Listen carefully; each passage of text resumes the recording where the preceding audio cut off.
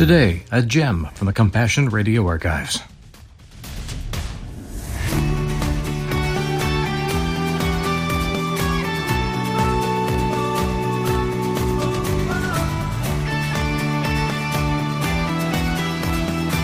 Good day, friends. Well, it's been more than just an interesting week. It's been filled with an astonishing mix of hope and new beginnings on the one hand, and anxiety mixed with tragedy on the other. Just navigating can leave your head spinning. I hope you're not so dizzy you can't see the way forward. On the contrary, I pray that God Himself is revealing to you His love and peace, that you're reaching out to Him with real courage, and that you really sense His presence. I'm going to take a different tack today and tackle some of the hard questions that are still clearly before us, as a people, as a nation, and more importantly, as citizens of God's kingdom. I know that one election or speech isn't going to solve everything, but real change can happen in our families, our social media feeds, in our churches, and in our nation if we let the Lord Himself change us. Real change starts from the inside out. It's as much a mind issue as a heart issue. Really, the only thing that matters now is how God's eternal truth will affect our lives today.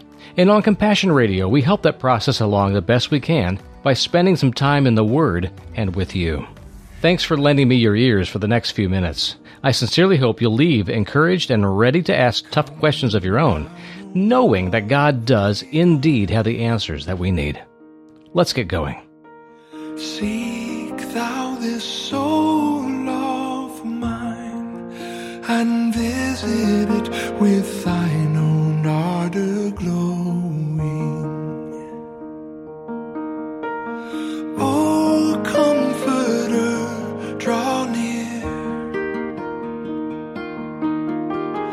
within my heart appear, and kindle it thy holy flame bestowing.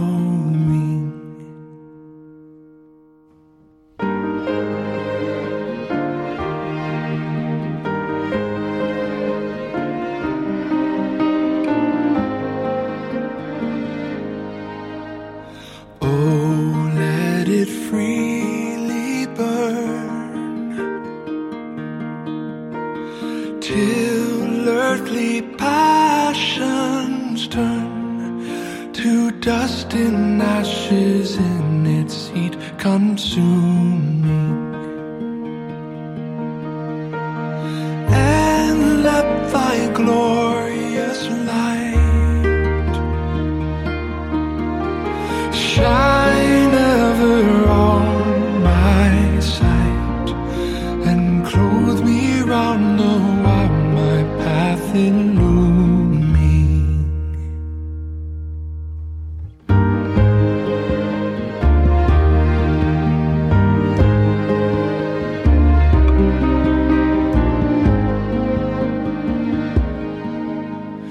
Let holy charity mine outward vesture be, and lowliness become mine inner clothing. True lowliness of heart,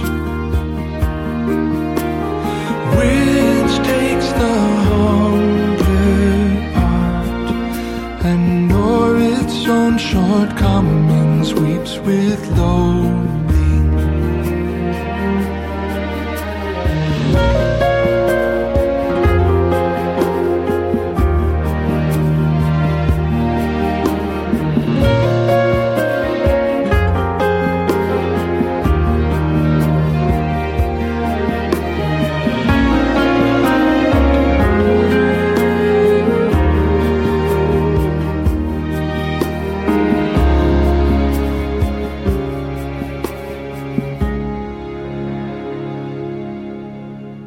And so the yearning strong,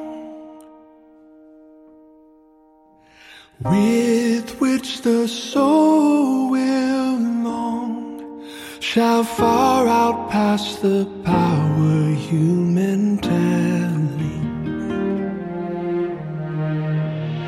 For none can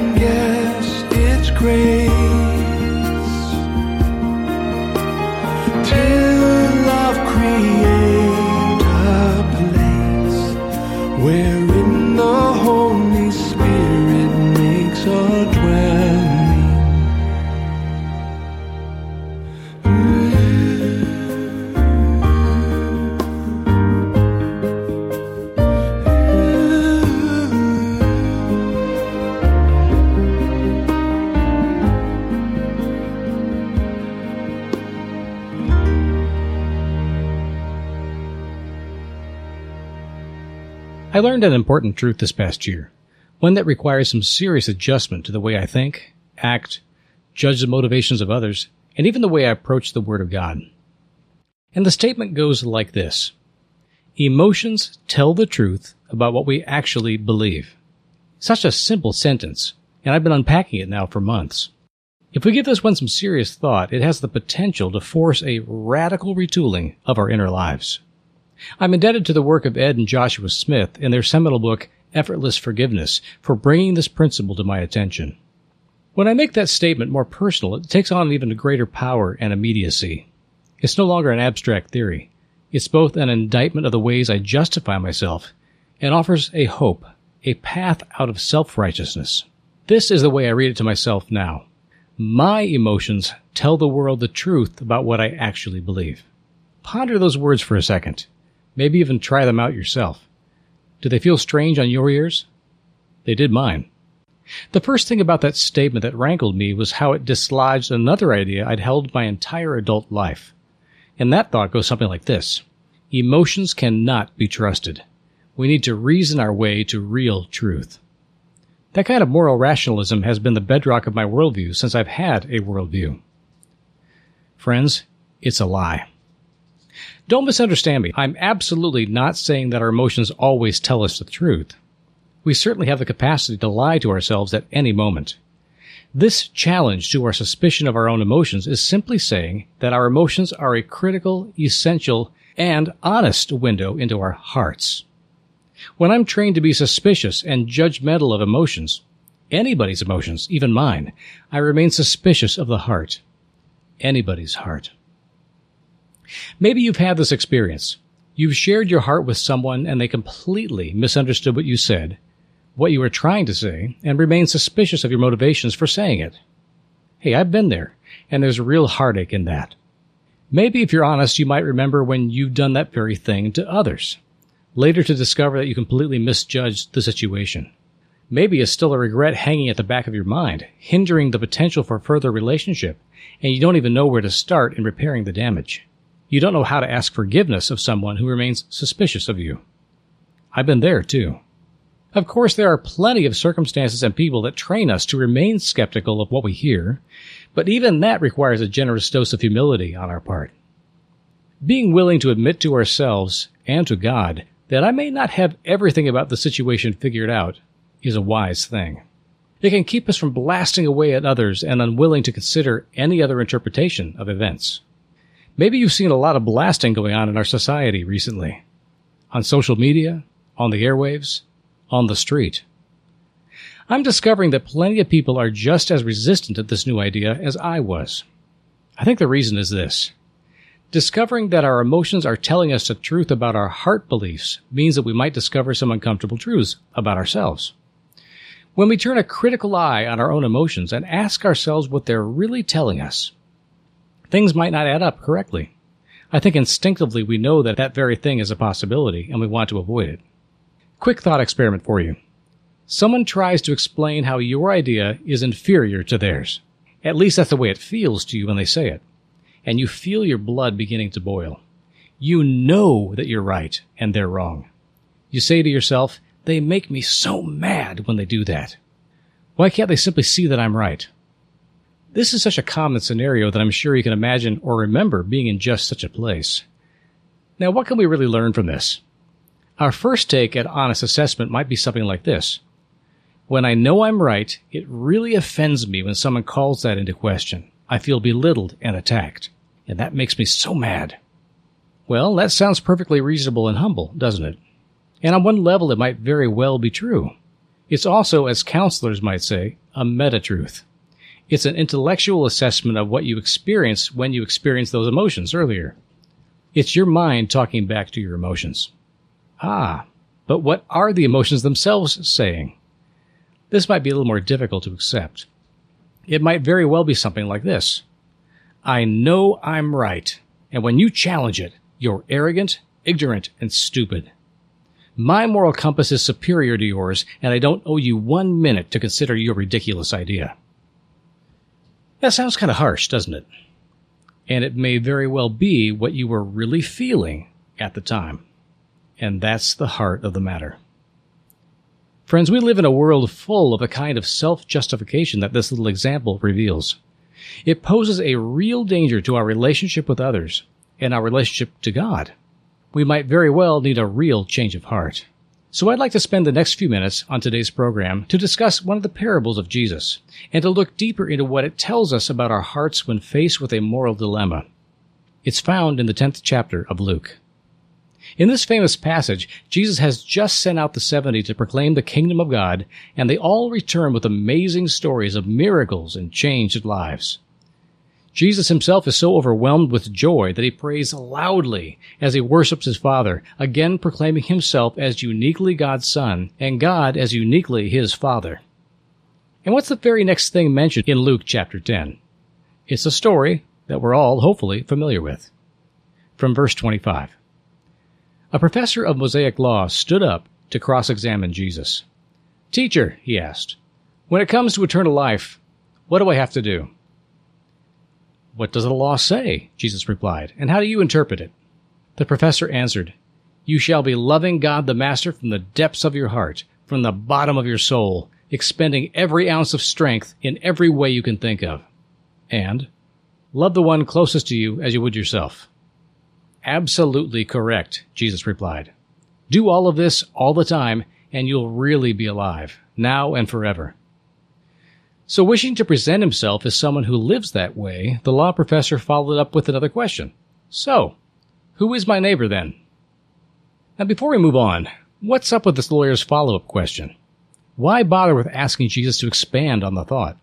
He could have just let it drop there or argued the point he felt inclined to, but no, he was trying to box Jesus in on something. What was it? Well, consider the previous scene.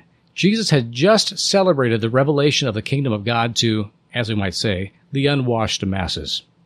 70 associates of Jesus proclaimed the gospel to thousands and saw the Spirit of God unleashed in power. Untold numbers of people, common people, responded to this message, and they also saw their diseases healed and evil spirits cast out, and all in the name of Jesus, this itinerant preacher now standing in a circle of professors and trial lawyers. Jesus is overjoyed that the least educated, the least morally upright, probably even the folks who no one would consider a proper Jew, were now praising the name of God. These are people who no self-respecting Jew would spend time with. This law professor is just that kind of person. Self-righteous, educated, knowledgeable, and intelligent. Jesus responds with one of the most inflammatory parables of his career. And it may not have even been a parable. It might very well be a true account of something that actually happened. He doesn't amp up the war of words, but he fundamentally challenges what it means to be respectable. In reply, Jesus said, "A man was going down from Jerusalem to Jericho when he was attacked by robbers. They stripped him of everything he had, even his clothes, beat him within an inch of his life, and dumped him in a ditch. A priest happened to be traveling that way, and when he saw that man, he went out of his way to avoid getting too close. He kept going. So too a Levite, when he came to the place and saw him, passed by on the other side. But a Samaritan, as he traveled, came where the man was, and when he saw him, he took pity on him. He went to him and bandaged his wounds, pouring on oil and wine. Then he put the man on his own donkey, brought him to an inn, and took care of him. The next day he took out 2 denarii and gave them to the innkeeper. 'Look after him,' he said, 'and when I return, I will reimburse you for any extra expense that you may have.'" Which of these 3 do you think was a neighbor to the man who fell into the hands of robbers? The expert in the law replied, "The one who had mercy on him." Jesus told this man, "Go and always do the same thing." Thank you, friends, for standing with Compassion Radio during these times of great change to our normal life. Of course, there's nothing normal about our situation, but there's also nothing normal about the kind of faith and power we find in Jesus. Compassion Radio will continue to keep bringing you encouragement from the Word, inspiring stories from the front lines of faith, and awesome opportunities to make a difference for the kingdom around the world. But we need your help right now to continue doing just that. Please take a moment today to consider how you might help us to accomplish our unique media ministry and mission. Here's how. Just visit our website, CompassionRadio.com. or call our toll-free order line, 1-800-868-2478. And our new mailing address, P.O. Box 77160, Corona, California, 92877. Reach out to us whatever way works for you. And now, back to our discussion. Which of these three do you think was a neighbor to the man who fell into the hands of robbers? The expert in the law replied, the one who had mercy on him. Jesus told this man, go and always do the same thing. Now I'll tell you why the story is so scandalous. It's a sermon about race and privilege as much as a lesson about compassion and mercy. The only thing we know of this victim is that he is stark naked and at death's door. We can easily infer from the terms priest and Levite that Jesus used that he is singling out the purest of the pure, those called by God to serve the Jewish people and intercede between man and God. There's also an innkeeper. And then there's the Samaritan. Samaritans. They're known as the heretic half-breeds who insulted the Jews by their persistent survival. Good Jews wish them dead, or at least gone. They would literally go 50 miles out of their way to avoid setting foot on Samaritan territory. When Jews referred to them, if at all, it was with epithets and slurs, not even by their ethnicity. Think of all the rude terms ever spoken in English to refer to people of color, and you get the idea. I'm certain that there were gasps as soon as Jesus uttered the term Samaritan in the story. And what he said about this particular Samaritan was utterly incomprehensible. When the Samaritan found the naked, broken body of a man in a ditch, he got down off his donkey, climbed down in that ditch. Discovering that man still alive, the Samaritan took him in his arms and held him. He poured out his own oil and wine to wash the wounds. He undoubtedly took off his own coat to cover the man's shame, and, gently as he could, placed him on his own donkey and brought him to a motel. Then the Samaritan spent the whole night nursing this stranger. He emptied his pockets of about $200 and gave it to the motel manager to make sure the man ate and had whatever he needed until this impossible savior could return to settle all the bills. Friends, the hero of this story is the oppressed and downtrodden, the one shut out and unwelcome, the one who didn't belong on that Jewish highway, the one who could just as easily have been the victim in the story, on the receiving end of a violent crime just for the color of his skin. How does all this apply today, you ask? First of all, Jesus shifted the narrative completely by challenging everything the good people thought they knew about what it means to be good. Notice at the end how the lawyer couldn't even bring himself to use the word Samaritan. The best he could come up with is the one who showed mercy. But by that confession, he admitted that it just might be possible that the suspicious person might not necessarily be evil, and that all those who look respectable might not necessarily have the best intentions or the purest hearts. In one story, friends, Jesus guts the rationale for systemic hate and self-righteousness. Do you understand how much Jesus shifted the discussion in one illustration? The story of the Good Samaritan should be just as provocative today. In a time when hate is on the rise everywhere we look, this story should crush us. We should be crying out to God with gratitude that there are oppressed people who don't necessarily want to see their oppressors suffer, who have pity on those who also suffer, who are compassionate and kind. So here's my challenge to you as I close this lesson. When you see the hate, the desperation, the anger and violence that seems to be rising all around us, what do your emotions tell you? What do they reveal about what you really believe about others? And what did the Good Samaritan's feelings reveal about what he really believed? At a time when we feel so certain about things, about our love for God and about our commitment to Him, are we still willing to ask Jesus that all-important question? Who is my neighbor? Are we willing to risk our certainty for God's answer, for God's heart? Friends, I hope so, with all my heart.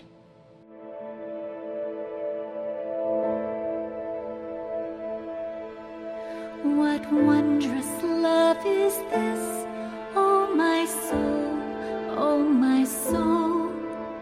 What wondrous love is this, oh my soul. What wondrous love is this that caused the Lord of bliss to bear the dreadful curse for my soul, for my soul, to bear the dreadful curse for my soul.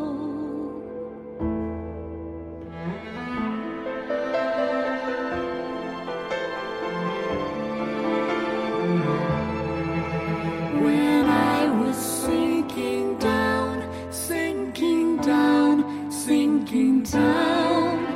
When I was sinking down, sinking down. When I was sinking down beneath God's righteous frown, Christ laid aside his crown for my soul, for my soul. Christ laid aside his crown for my soul.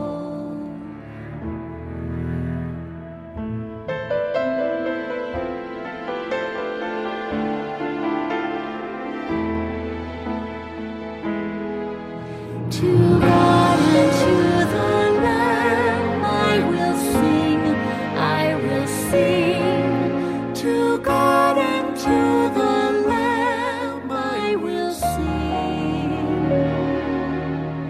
To God and to the Lamb, who is the great I am, while millions join the theme, I will sing, I will sing. While millions join the theme, I will sing. And when from death I'm free, I'll sing on, I'll sing on. And when from death I'm free, I'll sing on. And when from death I'm free, I'll sing and joyful be. Through all eternity, I'll sing on. I'll sing on.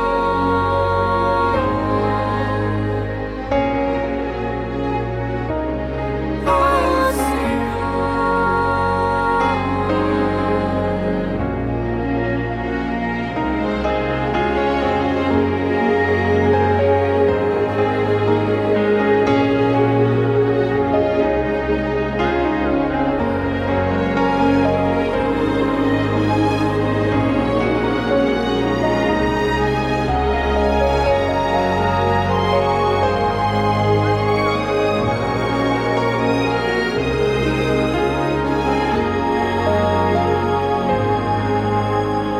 I know that right now most of us are concerned, if not consumed, with worry about the desperation, fear, and violence pouring out in our own streets.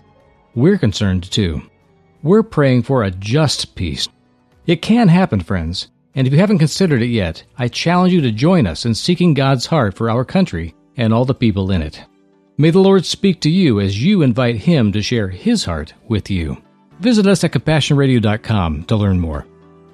Music highlighted on today's program comes from the latest project by Michael O'Brien. It's titled Crown Him. I have a few more copies available if you'd like one, so don't hesitate to ask for it when you contact us today with your gift to support Compassion Radio. Our toll-free number is 1-800-868-2478. We can't know if we're doing right by you unless you tell us, so I'd like to really encourage you to reach out to us and to do it today. I'd really like to hear what you think and what God's stirring in your heart, especially in times like this. Don't hesitate to drop me a personal message by email at the following address: bramfloria@compassionradio.com. That's BRAMFLORIA@compassionradio.com. And our mailing address, once again, is Compassion Radio, P.O. Box 77160, Corona, California, 92877. I look forward to hearing from you and answering any questions that you might have. We'll see you again for the next Compassion Radio.